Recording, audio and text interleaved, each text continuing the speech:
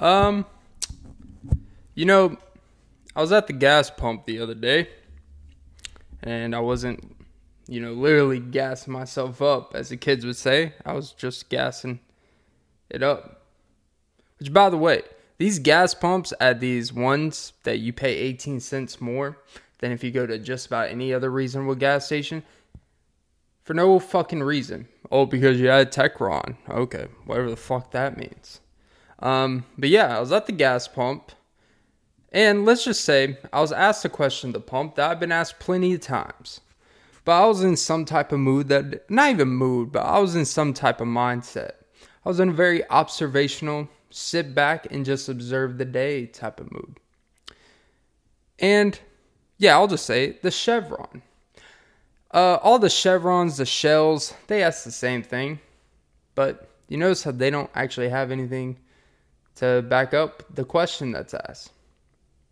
So you insert your card, and it says, the first thing, it doesn't ask you after. The first thing it asks, do you want a car wash today?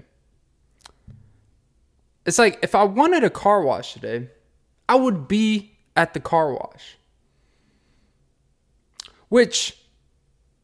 So when it said, I'm like, what happened? What would happen if I clicked yes? Did I click yes? No, because I don't want a situation where, actually, service not available. Like, wait, you said yes? Oh, shit.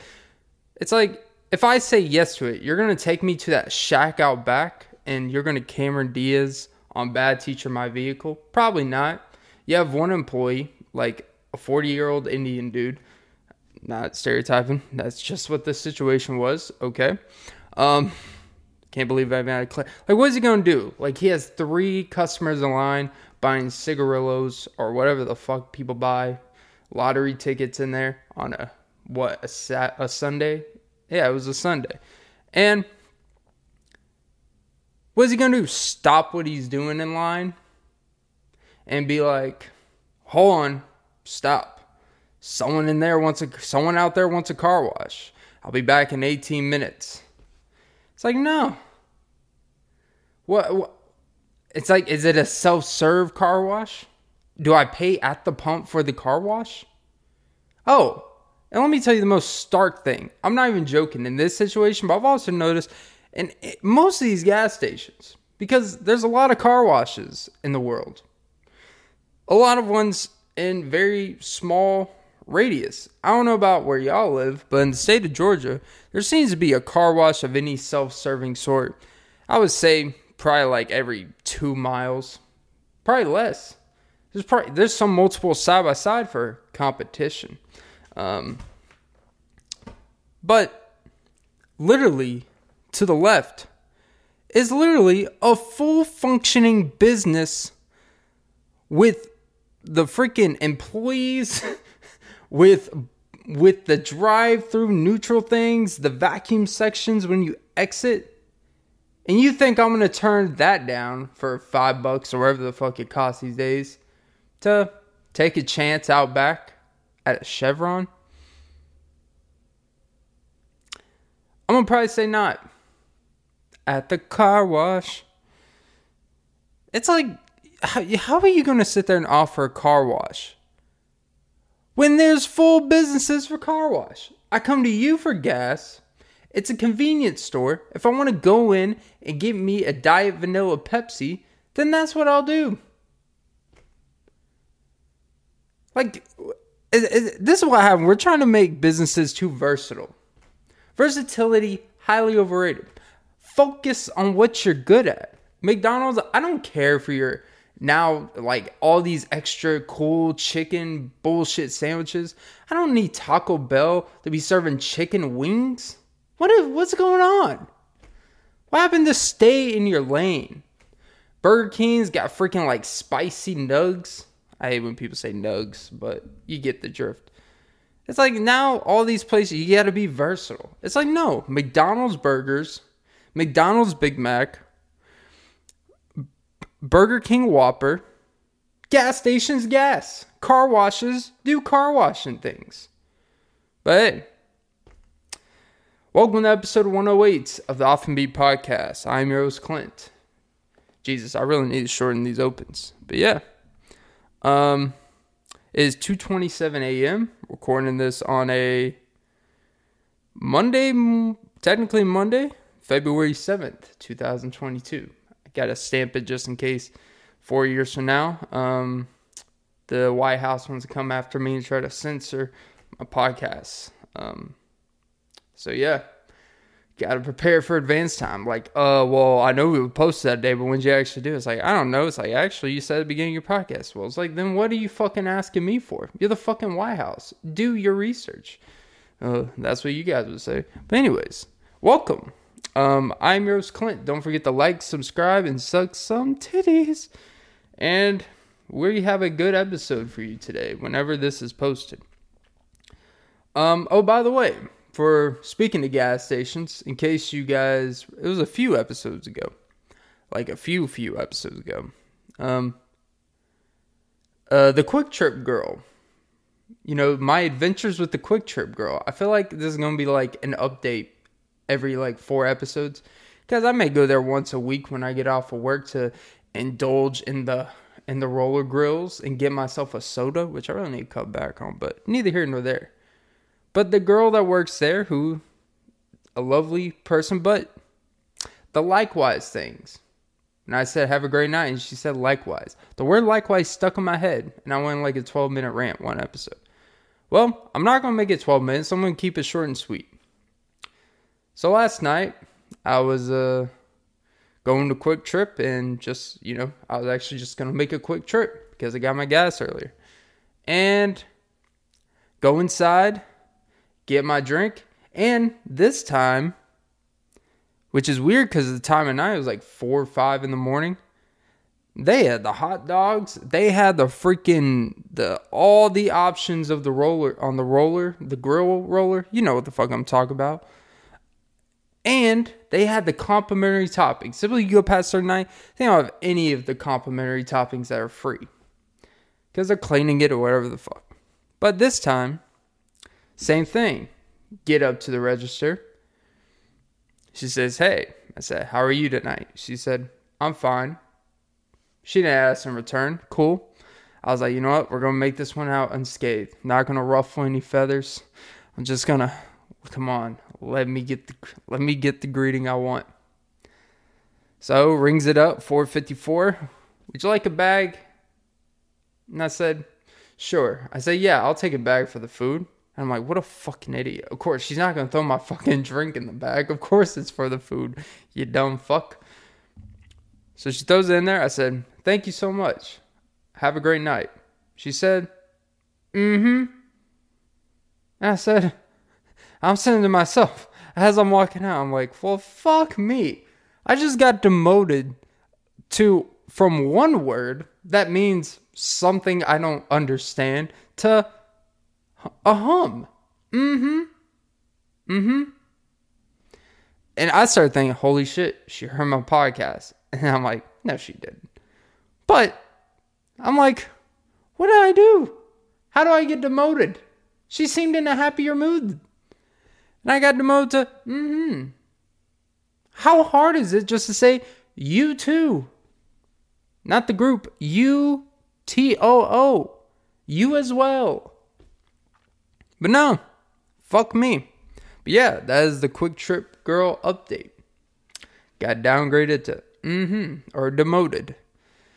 Look, I don't expect to ever get promoted at Quick Trip, as a customer. But goddamn, the more I live, I'm starting to think, you know what? The customer is always right. And I'm completely against that. But you know what? I'm starting to feel it. I'm starting to become that guy. I'm starting to become that guy that, like, you know what? Can I just get some timely, decent service without any attitude? I'm already sounding like a 42-year-old man. Because you know what? I think I've let this shit slide for so long. It's starting to build in me as a man. And I don't want to die at 48 because of stress that I didn't say when it bothered the fuck out of me. But you know what? It's about to become open season out here when I go to places. Any slightest bit of, if you don't say yes, sir, to me, even if you are 15 years older than me, we got a problem. I can't even say it with a straight face. But hey, you know what? Yeah. Oh, and another thing. I am not taking any more less than adequate coffees from Dunkin' Donuts. If I pay for it, I'm gonna treat it like I pay for it. It seems like when I pay for shit that I normally don't have to, it's like it's the lowest quality. It's like they put foot water in there. And I'm not even a complicated dude. I'm not a strict teacher. If I was a teacher, I'd be the teacher where like everyone gets an A, even the kid that didn't even show up for 70%. You know what? Just write one paper, pretend you give a shit for a week and a half, do a lot of studying, I'll pass you. Even though it was completely unfair to everyone else here who's consistently showed up. Could you imagine if you worked at a job where someone just showed up for like 3 weeks out of a 6-month span of your busiest times of the season, and he got paid 6 months of pay because he showed up for 3 weeks? Not exactly great teachings we have in these public school systems. But yeah, okay. So, something that's always, you see artists on Instagram, and I'm not on Instagram. You see artists on Instagram, YouTube, but I know this happens, where they quote-unquote share an unreleased quote-unquote snippet of their song, or some 20-second snippet, and people are like, that's fire. Or there'll be complete full songs from artists that they never technically released, but it's called unreleased. Or it'll be any time for type beats, like people on YouTube be like, this is a Drake, Roddy Ricch, Lil Wayne, The Baby, Tory Lanez type beat. It's like none of those artists even remotely kind of the same. They don't all rap on the same beats. Some of them completely ignore it, me included. But when I hear the thing, you can't release. Once you can't say this is an unreleased song when it's released. I'm tired of it. I know Mr. Semantics here, but it's not even semantics. It's literally there. Anytime I hear something that was put out somewhere, regardless if you released it, which I don't know how a song that you make in the studio gets just released with just like someone broke into our hard drive and released our whole Certified Lover Boy album. Like anytime, I remember the build up to Drake's album. Like 5 of the songs were already like on YouTube on like this under like a faded noise, and you it's basically like the Jay-Z Love All one. It was all quote unquote unreleased. It's like, well, no, it was released. If I hear it, it's released. That would be like me saying, that'd be like me putting this episode of this podcast on fucking YouTube on a complete different profile, but I never put it on the main one. And then someone finds it and be like, hey, where is this on your page? It's like, oh, it's not because it's unreleased. It's like, what are you doing? You're just poking the stick out to see if someone likes it, and then if they don't like it after 3 weeks, delete it. It's like, it was released. If as a consumer, I hear whatever you released, you can't put, this is an unreleased blank artist song. It's like, no, maybe they didn't release it. Well, obviously they had to. Someone had to release it. It had to be them if they're the one making the song. Can we just stop with this, oh, well, that was unreleased music? It's like, no. If 100,000+ people heard something, it is released. I hate to break it to you.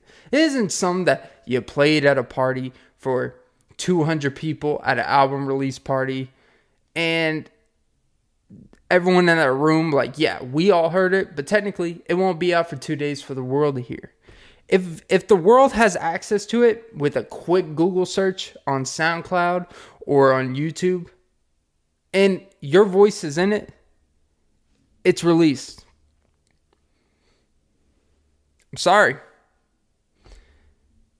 But fuck me.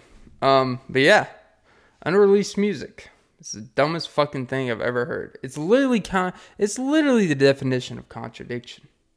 And speaking of contradiction, so apparently there's this I I forgot the exact story, which if I'm going to cover a story like this, I should probably be a little bit more precise in my analysis. But I remember I saw one this past week. It was on one of my Google News things, right?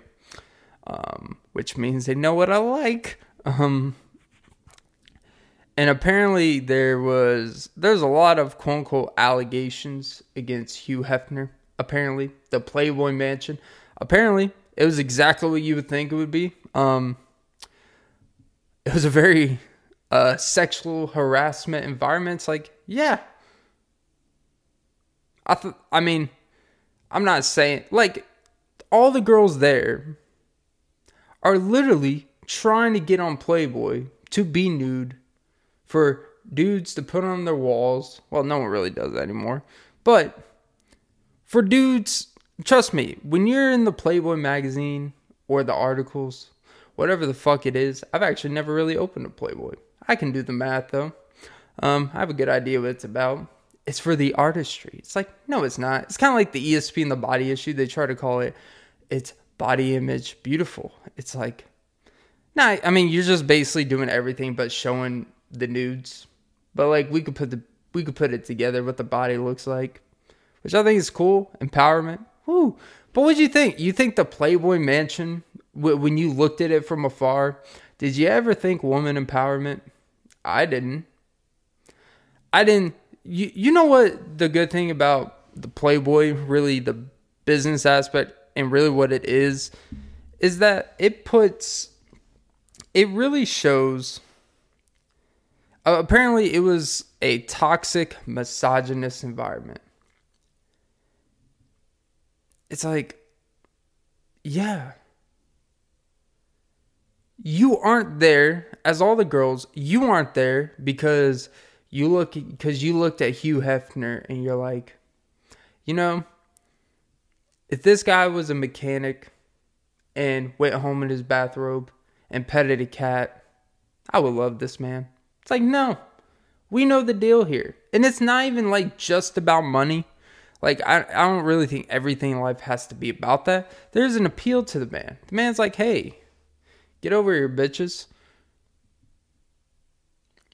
You know, Hugh Hefner, he really kind of does look like, well, I don't think Hugh Hefner is dead, is he? I should have. Yeah, he's got to be dead by now. Stan Lee's dead. And they both look very similar. They both have similar impacts in their business when you really break it down. Magazines, comic books, articles, empowering people in positions who, without them, would have never. It's just fascinating to me.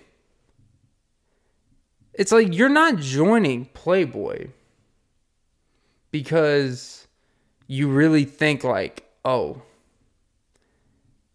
this, I'm really gonna like put a great mark for a woman here. It's like, no, you're not. You're literally posing nudes in front of cameras with a bunch of dude doing the flash on you. Huh. Stanley. Actually, that may be DC. Anyways, but yeah. It's just fascinating to me. Like, when you think about every girl that's ever been on Playboy, what typically happens, right? They get a reality show, and they build an image to get a reality show. They build an image to be in paparazzi, so they can do public speaking engagements. And it's really, you know, I will say, being a Playboy bunny is really like being the president of the United States. Hear me out.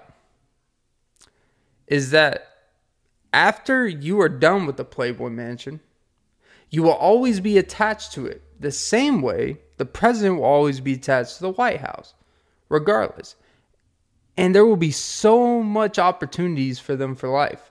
Like, presidents make way more after they leave the office than before. They basically are guaranteed $1 million speaking engagements. They're guaranteed like book deals, this, that, and they speak at some university for $5 million. All because they were the president. And you're good for life. Playboy Point, you could write books about it. It's like, yeah, oh, really? A freaking mansion where a bunch of girls are running around nude, probably doing drugs, a lot of alcohol involved. And you're surprised that men do bad things.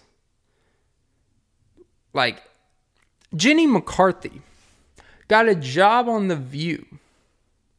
Not for being an actress. And I know she, like, dressed down, used to be a Playboy bunny, and all this shit. She's a whole different person. And that's great. But, when most people see Jenny McCarthy, oh, now she does like the New Year's Eve shit. It's like, okay.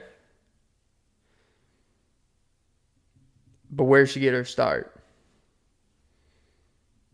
Playboy. It's just funny to me how people voluntarily put themselves in these environments and are surprised when those environments are exactly what the environments are.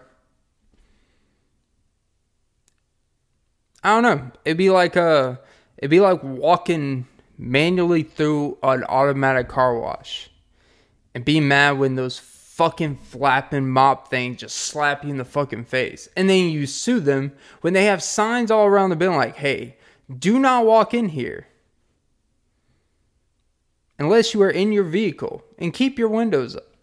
But you just walk in there willy-nilly because you want to be funny. Then you get slapped in the fucking face, get a concussion, have brain damage for the rest of your life, and your family sues the car wash for $18 million, which they haven't even made $18 million in the 4 years that they've been in business. And I'm not talking about $18 million profit. I mean, they literally have not made $18 million because they're charging $3 for car washes.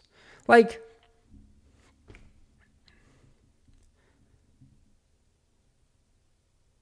but, you know, they're telling you the environment here is the environment.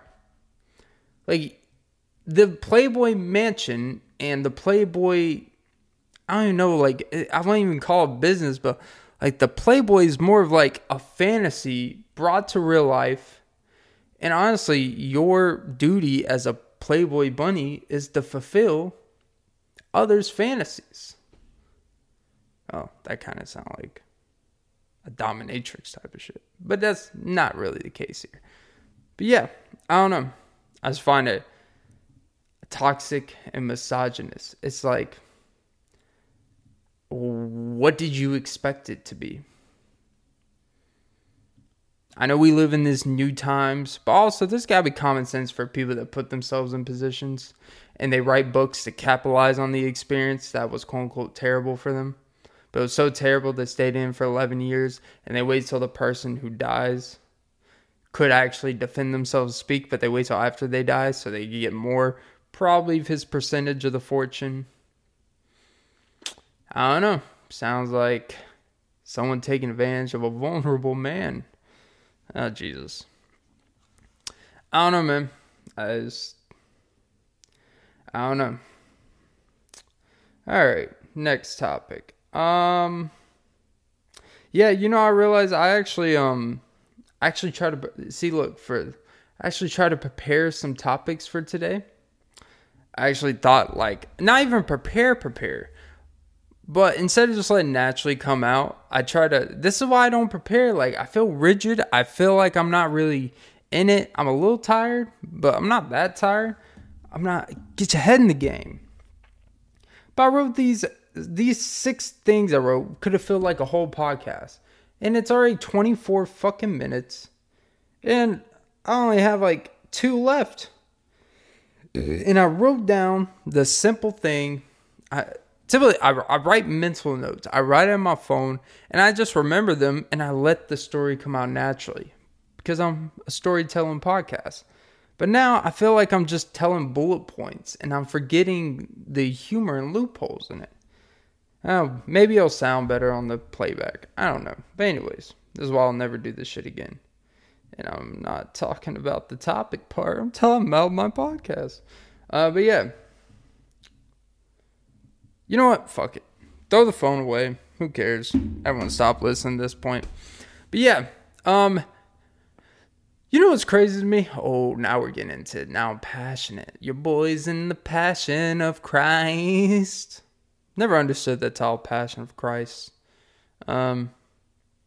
Because if the passion of Christ was supposed to be sacrifice, how come no one's had to do it since? And we're all disciples of Christ. I don't know. Sean Kingston was on to something. Suicidal. But anyways, we're gonna move past that because this just goes to show the old adage is true that all nice podcasts do finish last. Because there's this podcast out there, and I don't like shitting on other podcasts that aren't really huge. Because when you're so huge, regardless of what some idiot like me says, I could say something, it's not going to make a dent, and it doesn't matter. Like, it's just an opinion. But these people, they're not huge, but they got a much more substantial following than me. And it pisses me off because I randomly, in my algorithm on YouTube, like once in a while you get these random things and it makes no sense. Because I haven't watched anything close related to this shit. Yes, I did say shit because it's a little foreshadowing. So there is this podcast called HeadGum, right? And I already know anyone with their comments, and they have, well, maybe you should do more of what they're doing, because obviously what they're doing is working. It's like, yeah, you know what? If that's what's considered working, I'm good. Not everything that works is bad. You know what? There's child predators that are really good at luring kids. I'm good at not being good at that. Okay. But there's this podcast called HeadGum. It typically consists of 4 people. Most of them have been Zoom. And I randomly clicked on the episode, right? Because it kept bumping in my algorithm. And I'm like, you know what? Maybe this shit's popping. Maybe YouTube for 4 days straight. Every time I go on my homepage, it would be like, here, you want to watch episode 82 of the HeadGum podcast. I'm like, you know what? Fuck it. If you're going to force it down my throat. And by the way, here's the problem with like algorithms and promoting something is that when you promote it to me, I'm going to honestly be a little frustrated. I'm going to go into it with finding more of what I find annoying in it or don't like, instead of if I just come across something and it's pleasantly surprising. Because if you force it down my throat, it's like, you know what? All right, fine. You want to keep telling me this show's great? You want to keep telling me a lot of people engage with it? You know what? I'm going to engage with it. But I'm going to go in and I'm going to completely not give the benefit of the doubt. I'm going to assume, you know what, YouTube? You know what the fuck you're talking about. You know what the people like. You know what I like. And you know what? They missed the mark. Because I listened to it, and I know I do dumb openings. I literally listened to this one dude for 4 minutes. And it's a podcast between, it was like a girl, 2 dudes, they're like 5'7", who's probably like, you know, they kind of have this, they think they're a lot funnier than they are. And I understand I may apply, but I bet you one of them couldn't talk by themselves on the show. Because all this dude talked about for a minute and a half was what he liked on his Chipotle burrito. All they do is pick basic ass fucking topics. They pick hot topics like Chipotle. And I know I talked about Chipotle, but I talked about a specific incident with Chipotle and their overpriced shit. These people are just like, everyone likes Chipotle. Here's a picture of me and my guacamole. If you put the HeadGum in the sponsor for Chipotle, you'll get 10% off your $18 burrito next time. It's like, you know what, man? Oh, now I'm potting. Which is something they felt. They never got in a potting mood. I never felt they were passionate. And you know what bothered me the most? I watched like a introduction to the podcast thing where it's kind of like how it developed. Originally, it supposedly started before quarantine, and they were supposed to have they had like a professional studio. Like they were paying for a studio, or a studio was paying them to do this shit, right? And their audio quality is good, even for the Zoom stuff. I'll give them that. It's probably better audio quality. And you know what? One thing I will take away from them, like all bullshit aside, is that it goes to show, and this may sound like it's a backhand comment, but it actually is, because if your audio and your presentation of something is really well done, it will have people give you the benefit of doubt and keep listening longer, even if what you're talking about is complete nothing. And you could say I talk about nothing, but let me tell you, it's not. There's a lot more relationability. At least when I say something, you probably been like, yeah. These people are just talking about their dirty fucking toenails. Like, literally. I listened to like 30 minutes of a whole podcast because I tried to get through it and I just couldn't. It's nothing personal against them, but it just goes to show that. And by the way, for any podcasters out there, please stop with the overuse of special effects in conversation. Like during this thing, they kept doing applauses for saying absolute nothing, or when some dude would make a terrible, not even funny pun, corny joke, and I think I'm a good judge of what's a good pun and corny joke. I literally look, I'm like, are you fucking kidding? Like, to me, when a podcast with 4 people, if you have to use special effects with 4 people to keep the audience engaged, I mean, Jesus Christ, talk about something. I know I tried to read off the topic shit, and it's weird as fuck. I don't like it. This is why I just go off the top, and typically as I'm talking, I remember shit as my observations of the day or of the week go, and that's what I do. But when you have planned out shit, or if you don't, and you really think with 4 people,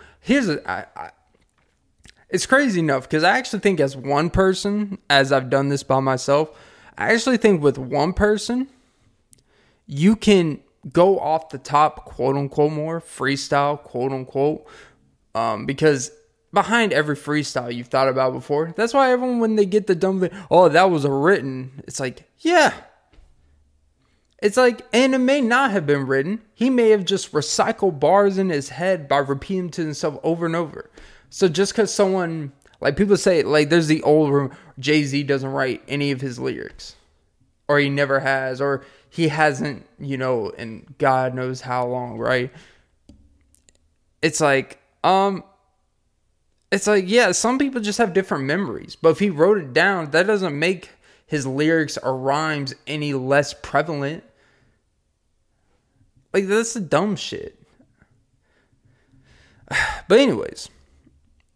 But they would have these random, like every 2 minutes, or be just this random for like 8 seconds. And it would be overbearing in the middle of like nothing. It's like with 4 people, if you have a lot of blank spaces in a podcast, maybe, just maybe work on your like connection.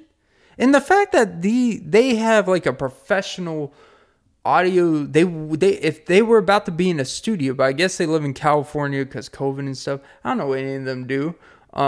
But for a very low, I think here's the thing.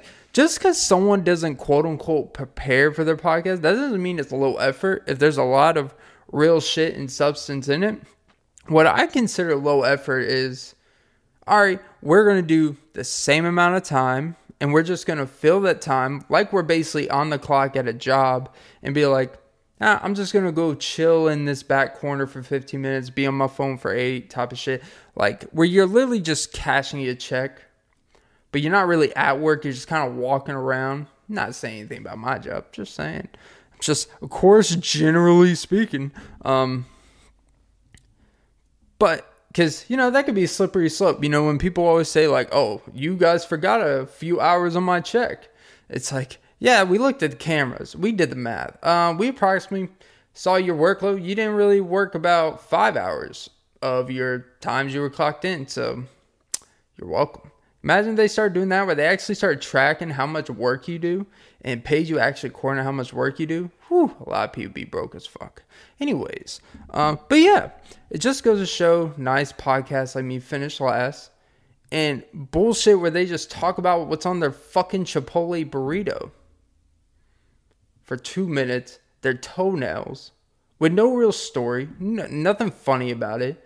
And they're just like, oh, whoa, what did Susie say about your toenails? It's like, who fucking cares? And this come from someone who, I understand, no one may care about anything I say. But it's just a guy. These people are supposed to know something that the rest of us don't. And I never, because, look, they're a little bit higher than me in the podcast stratosphere, but it just goes to show, it's the great line that Drake said. Shit, what's the fucking song? Fuck. Is it Lemon Pepper Freestyle? Or is it Want to Needs?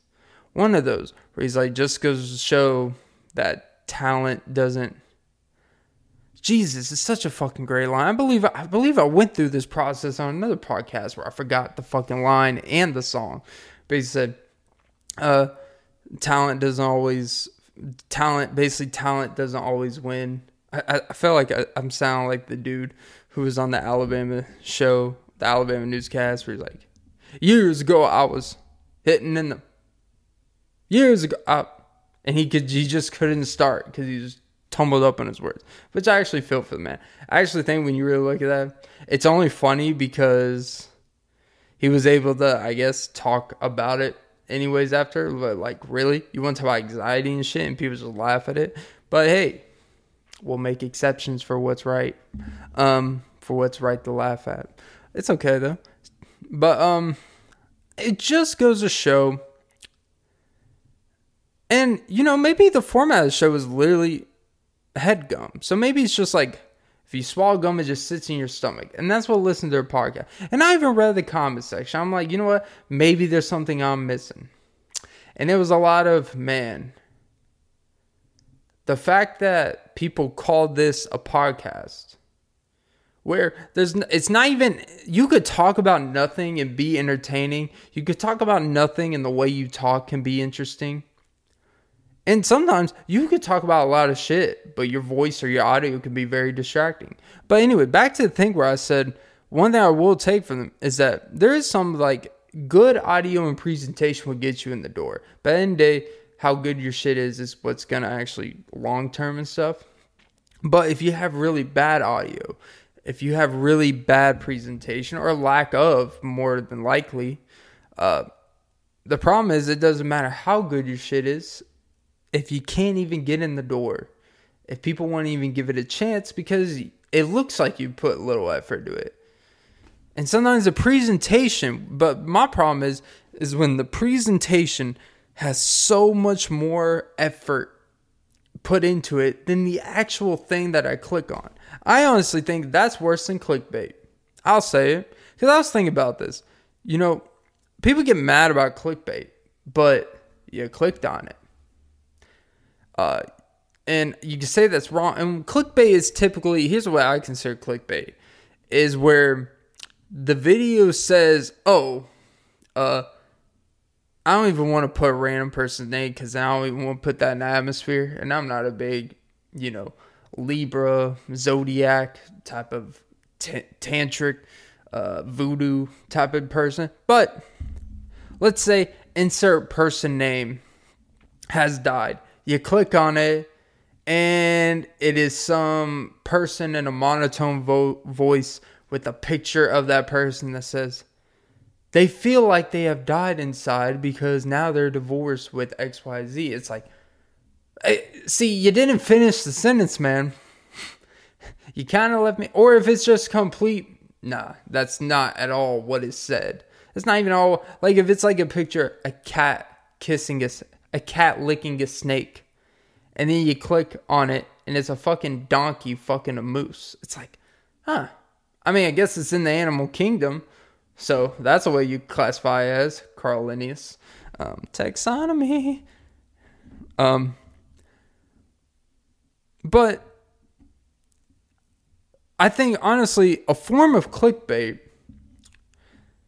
is when the presentation of what your thing is doesn't remotely match the vibe or the tone of your show. I think that's a real thing. I think that's just as bad because think about it, like if you put a presentation that this is a professionally put studio and all this, and then I click on your video and it's 4 people on a Zoom talking about Johnny getting a 3.9 GPA in school and how, it's better than yours, and it's jibber jabber, and everyone in the comment section is just like, Jesus, this is like a combination of this is so intolerable that I keep coming back every week. Which I honestly think if the dislike button was available, I honestly don't think they would keep posting. I honestly think they would just hide it because I don't think the like and dislike ratio, which by the way, I have a theory about the like and dislike ratio. Have you ever noticed that actually with the videos that you've seen a long time before the like and dislike, and let's say you watched a video that had like 4 million views and it had 85,000 likes, right? For some reason, ever since the dislike button, that same video, I don't know what it is. It's like, it will be like down to 32,000 likes. It's like everything lowered. It's kind of like, hey, we're going to give everyone a chance. If you liked or disliked a video, you could take it back once we change this feature. I never got the notice, but I guess a lot of people have taken it back. But yeah, it's kind of a weird thing. I also think most people don't really engage in that aspect anymore because what's the point in voting for something you can't see the result of? Why am I going to click the dislike or like button if I don't even really get to see an accurate result of it? Not to go back into that like and dislike shit, whatever. It's over and done with. It hasn't really changed the viewing experience because typically with anything that involves change, we all bitch about it for a while and then we kind of just get accustomed because we're still going to use this shit. And honestly, transitioning, because I feel like I would be remiss, and honestly, when I was thinking tonight, I wasn't really going to talk about it, because it's a weird thing to, here, let me set it up, right? I was hesitant to talk about it, not because, I'm afraid to talk about it or nothing, but just because it's like, you know what? I feel like the situation speaks for itself, but at the same time, it's like, since I've talked about this person a good bit on here, and he's a very influential figure, whether you like him or not, I would be remiss to completely ignore it, right?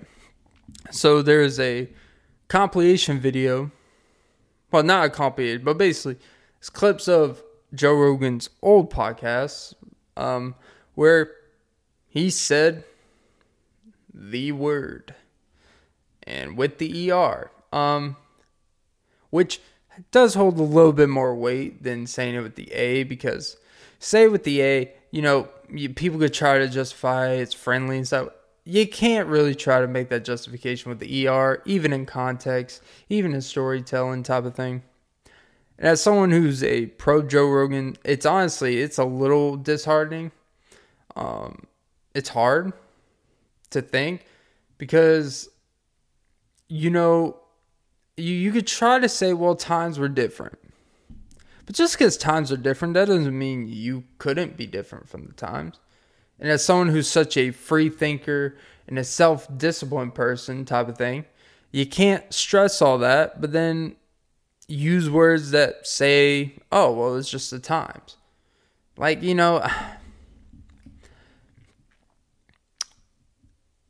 what I will say about it, though, right? I'm going to tell a little bit of a backstory about, I'm actually not surprised because I actually heard it before. Yes. So when Joe Rogan first went to Spotify, right? It was probably like a couple months after he completely moved over to Spotify. And typically as someone, I think this was technically before I started my podcast, right? Because I really wanted to, I was listening to a lot of podcasts. I was really interested. I wanted to do one, figuring it out. I had a failed one with a friend. Neither here nor there. You learn and you live. You live and you learn. Doesn't really matter. Fuck him. And I like to see the improvements of a podcast has been around for a couple years, has done a lot of episodes, whatever the hell. I like to, let's say a show has like 108 episodes out, like this. I actually randomly said that number, probably because it's the beginning, revisionist history. And I like to see like, oh wow, this is what it is now. I wonder what the first episodes, I wonder what they improved on, right? Could have been the style of the show, the structure, the audio. And typically it's everything across the board. There's more of a structure, there's a comfortability. Typically the effects are better, the audio experience, the visual experience is better, especially for these bigger program ones, right? And I did that for a lot of different podcasts. And because it's almost like, to me, podcasting is what I study. This is what I'm into. This is what I'm interested in. So you study what's there. And you do the math of, okay, before and after. Okay, what do they improve? And what can I take away? How can I avoid even wasting my time making those, useless mistakes type of thing? Like mistakes that can be prevented, and your starting point is much better than most people that start, right? Whatever. And I did the same with Joe Rogan, right? So I was listening to a few of his early episodes. To be honest, they're pretty hard. They're pretty hard to listen to, just because it used to be just him on a Ustream with Brian Redband, and I don't really think Redband's that interesting. Which, that's kind of fucked up. Well, not fucked up. He basically fired Redband because his producer / co-host or whatever, who was in charge of the audio and everything. Which, if you see him on Kill Tony, you can see like, oh, I can see why he got fired. And it's crazy. Immediately, he fired Redband, a pretty good friend of his. Sometimes business friends don't mix. And he's like, look, man, it's just not good enough. Then he hired Jamie. And next thing you know, the way Jamie did the audio, the clips and everything, producing the show, the whole show trajectory and everything about the show changed. And that's when things really started to progress with the show. But enough of the backstory. So I would listen to certain guests with certain guests that with people I would at least kind of give a shit about, even if it was not the greatest quality. And I listened to one with Dane Cook. It couldn't be later than episode 18 or something, right? I remember it was one night I was sick at home, head was hurting like fuck. I just turned off all the lights and I just played this episode laying down in bed. And there was a part about, I remember exactly, because I rewound it like 3 times to make sure I heard what I heard. And there was some with Dane Cook as a guest, where he said something I don't think he used the ER in this instance. Not that makes really a well of a difference, to be honest. But he was making a reference, and it actually may have been the same Planet of the Apes reference type of shit. Either way, it was something that I was sick, I was hot and cold, yes and no, and I was like, wait, what the fuck? Like, I all of a sudden, it was like, well, what? I paused it, and I was like, he said, like, and it was an ongoing bit for, like, a good more than a few minutes, let's just say. And you could just hear, like, the guests kind of uncomfortably laughing. Someone else was in the room kind of uncomfortably going with it. But it was a weird thing, because I'm like, wait, what? I rewound it a couple times, like, oh. And I'm thinking, one, how has this not been exposed, quote unquote, for the light of day, right? And I'm thinking, you know what? Maybe it has been. Maybe it has been, and I just haven't heard about it. Like, I didn't look up, does anyone know about this episode? Like, I assumed that it was one of those things where, like, maybe it was out there, or maybe, honestly, most people didn't care. And that's why I was surprised when I was like, oh, people didn't know about this. But honestly, I just kind of assumed that a lot of people knew about it, and they assumed with the move to Spotify, I assumed Spotify knew about it because they reviewed every episode and all of his content. And I will, here's one interesting, and this is not excusing because I believe it's separate. I do find it interesting though, and I think it kind of shows where businesses stand these days. When you really think these businesses care about activism or racism or any causes of LGBTQ community, here's what I'll say. I think one of the reasons, because at the same time, Spotify is sticking with Joe Rogan through all of this, right? That's one thing. I also think if Spotify cared as much as they cared about, these big businesses cared as much as they outcry. We don't condone this on this. We do. It's like when Joe Rogan moved to Spotify, they literally removed episodes with this one guest who had 2 episodes because they talked very in depth about, his views and his research on transgenderism. And he basically trying to, it could have been he or she, I don't remember 100%, but basically his view was basically trans people are just confused people. That's his view, not mine. And they removed those episodes because it was heavy backlash from people in the community and all that. And it's like, you know what? Not able to remove the episodes. It's not worth getting all this other shit for all the good he's going to bring, right? Okay. Then I remember because it was as the conversion was happening fully to Spotify, because Spotify reviewed everything. Employees were mad about this. They were mad about the conspiracy episodes, I believe, with Eddie Bravo. They wanted to get rid of the Alex Jones ones, but I don't think they did. I think they may have done one, but not the other. And there was plenty of others where basically if it didn't align with certain values and all this stuff, we're going to get rid of the episodes. Like, to me, cutting episodes doesn't really do anything in a day. But I'm okay with it. It doesn't bother the fuck out of me. It's like, whatever. Give me 100 million. You could cut 70 of my episodes. I don't give a fuck. Which that means it would only leave you with 38 to play right now. But hey, 100 mil, have it. Own it. I don't give a fuck. But it does. One thing it did bring my attention to all that. I was thinking, I'm like, so they cared about all these conspiracies and they cared about having doctors, psychologists, and now with doctors, it has to do with the thing. I'm not even gonna mention it because I don't even want to get, tracked in the algorithm, whatever the fuck.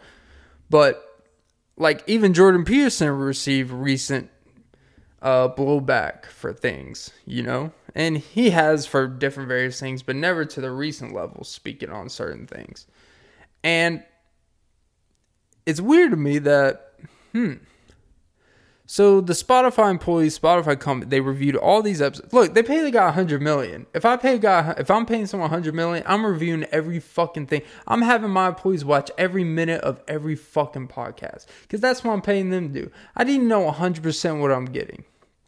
That's just protecting your investment, knowing that we're gonna start fresh from any props.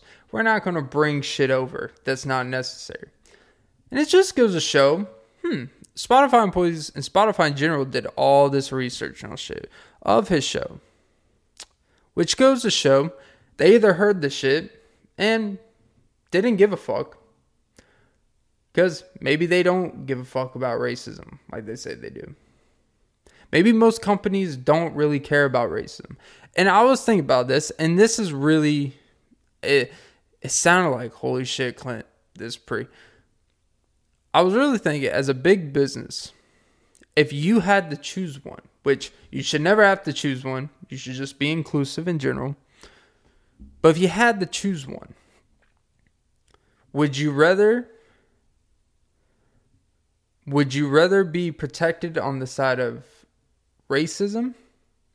In this case, let's just call, would you rather be okay caring about black people or caring about transgenderism?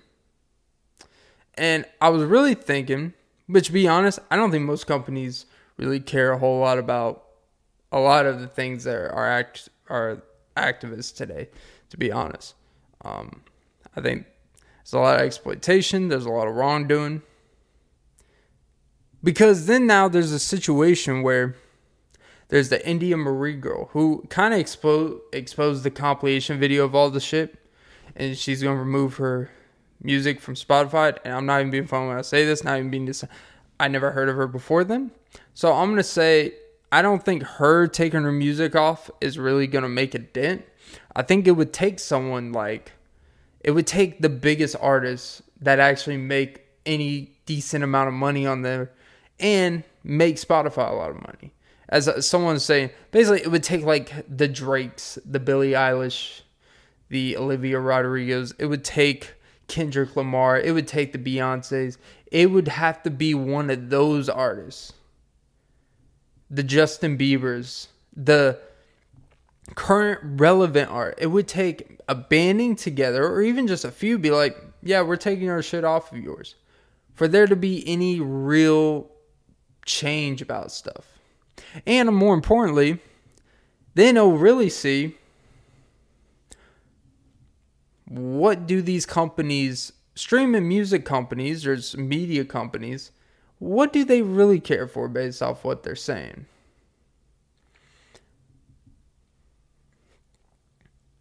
And I think it does expose a real thing in big business. Is that a lot of businesses say they care about things, but when shit hits the fan or when money's on the line and people say it's just business, like, okay, well, you're going to make this temporary business decision and you're going to walk away with money, but in the long term, people are not going to work with you. Except if you offer them like $60 million, and a lot of people will smile it up. But you know, honestly, as a personal Joe Rogan fan, it is disappointing. You know, it was disappointing then, but I just honestly assumed everyone kind of knew about it, and that was part of the controversy that everyone was already talking about when he moved there. And I assumed that was just part of the baggage, but I was wrong, because I guess a lot of people didn't know about it. It is disappointing. You know, I'm not a believer that there's really ever a context, a nuance. There's never a reason, even if you're reciting something, even if you're reading a book. I don't think there's ever a time and place for a white person to say it, to say the word, with whether it's the slang of the A or the ER, and that brings in the whole, you know, people. I think I talked about it on the pod, so I don't repeat it before, but it was like Quentin Tarantino with Django Unchained or The Hateful Eight. It's like, this is a white dude writing all this shit, right? And apparently, you know, like Neil Brennan, the comedian, wrote on the Chappelle Show, a lot of those skits involve language.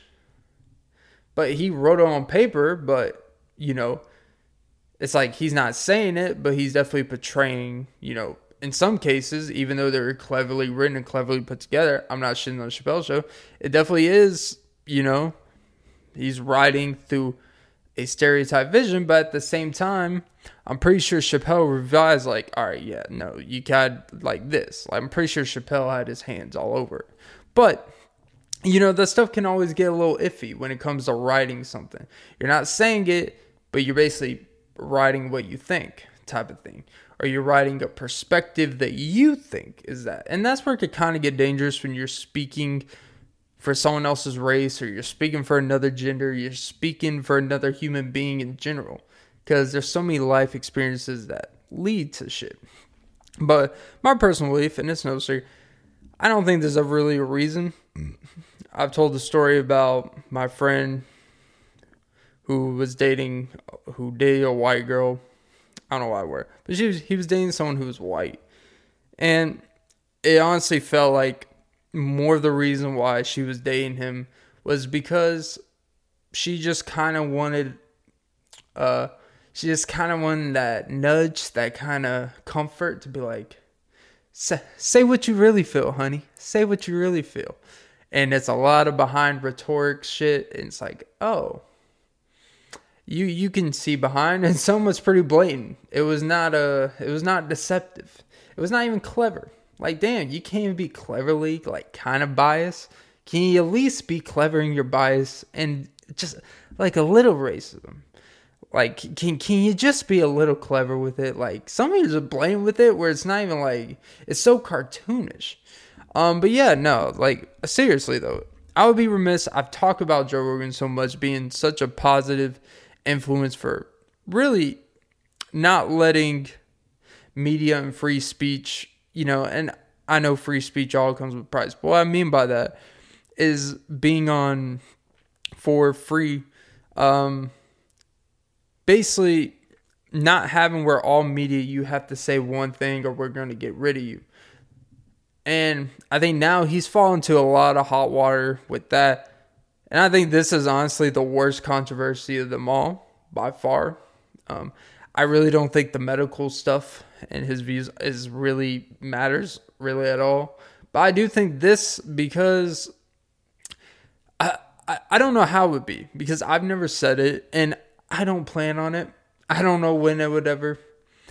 I don't know how, like, as a man, I feel like when you put that out there, like when it's out there, you said that, and especially various multiple times, and comfortable telling stories. You can say you were high, you can say you're drunk, whatever. I don't know how you walk, look, maybe he's got fuck you money, and I get that, and having fuck you money makes walking around a little bit easier with baggage. But it would just be hard, like, because, you're going to work with people who that word affects greatly. And maybe the people who affects, more important, maybe they forgive you. Maybe they say that's not, that's how you are, I'm going to let the people who that word affects make judgment of how much that word affects. Because I'll just let people who are affected by that word make judgments of how they deal with him and how they view him. But I would just say, as a person, like, I can handle side looks for a lot of things. That's one where if I walk down in public and there was recordings of me saying that, like a Morgan Wall and shit like that, that would be a hard one. Like, that would be one of those where I would be it would be hard to walk around as. Because you're not just saying an opinion. You're not just saying something that's controversial. You're not just saying something that's going against the grain.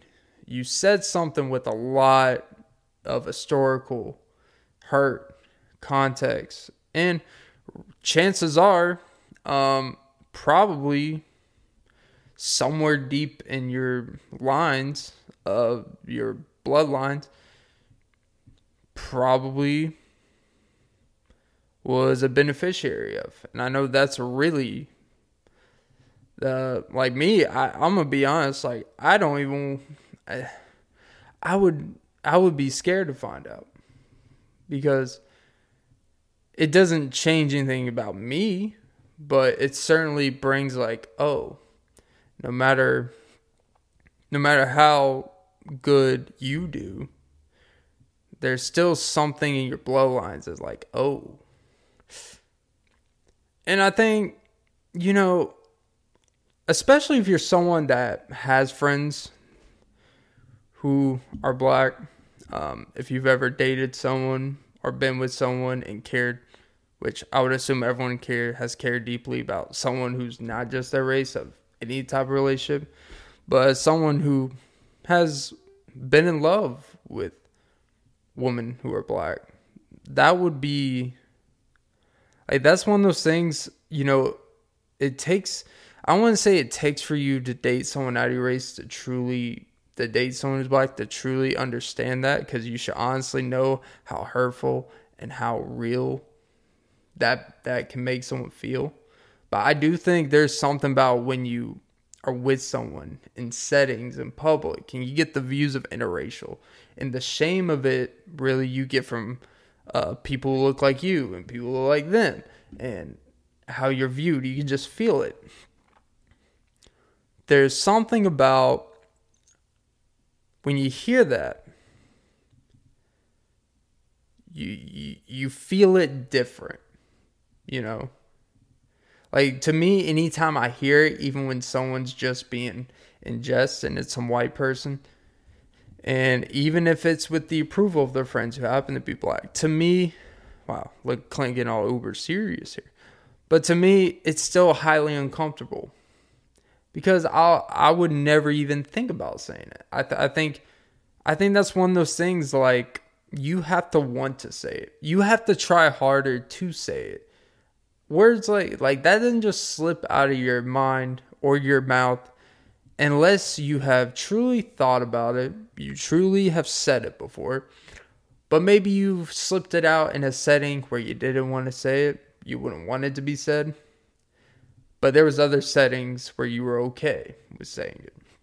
And I'm not the judge of what's the right setting to say what, which I think it's kind of my point, is that there's really no right setting, context, or nuance for someone that looks like me to say it. There just isn't. And to me, and here's another kind of clinking concept. I really think a white person being an activist for black rights is really, it's really self-serving, because I don't really think as a white person your duty is to really talk about how great you are, because it kind of is like the white hope syndrome. It's like, I'm the one that's going to lead equality. It's like, no, you should be supportive and be there, but not make it about you, because you were literally trying to look how great I am on a cause that doesn't really directly affect me.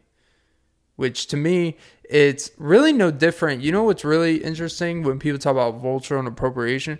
You know what I think is actually, I think in music, I actually don't think it's that big of a deal.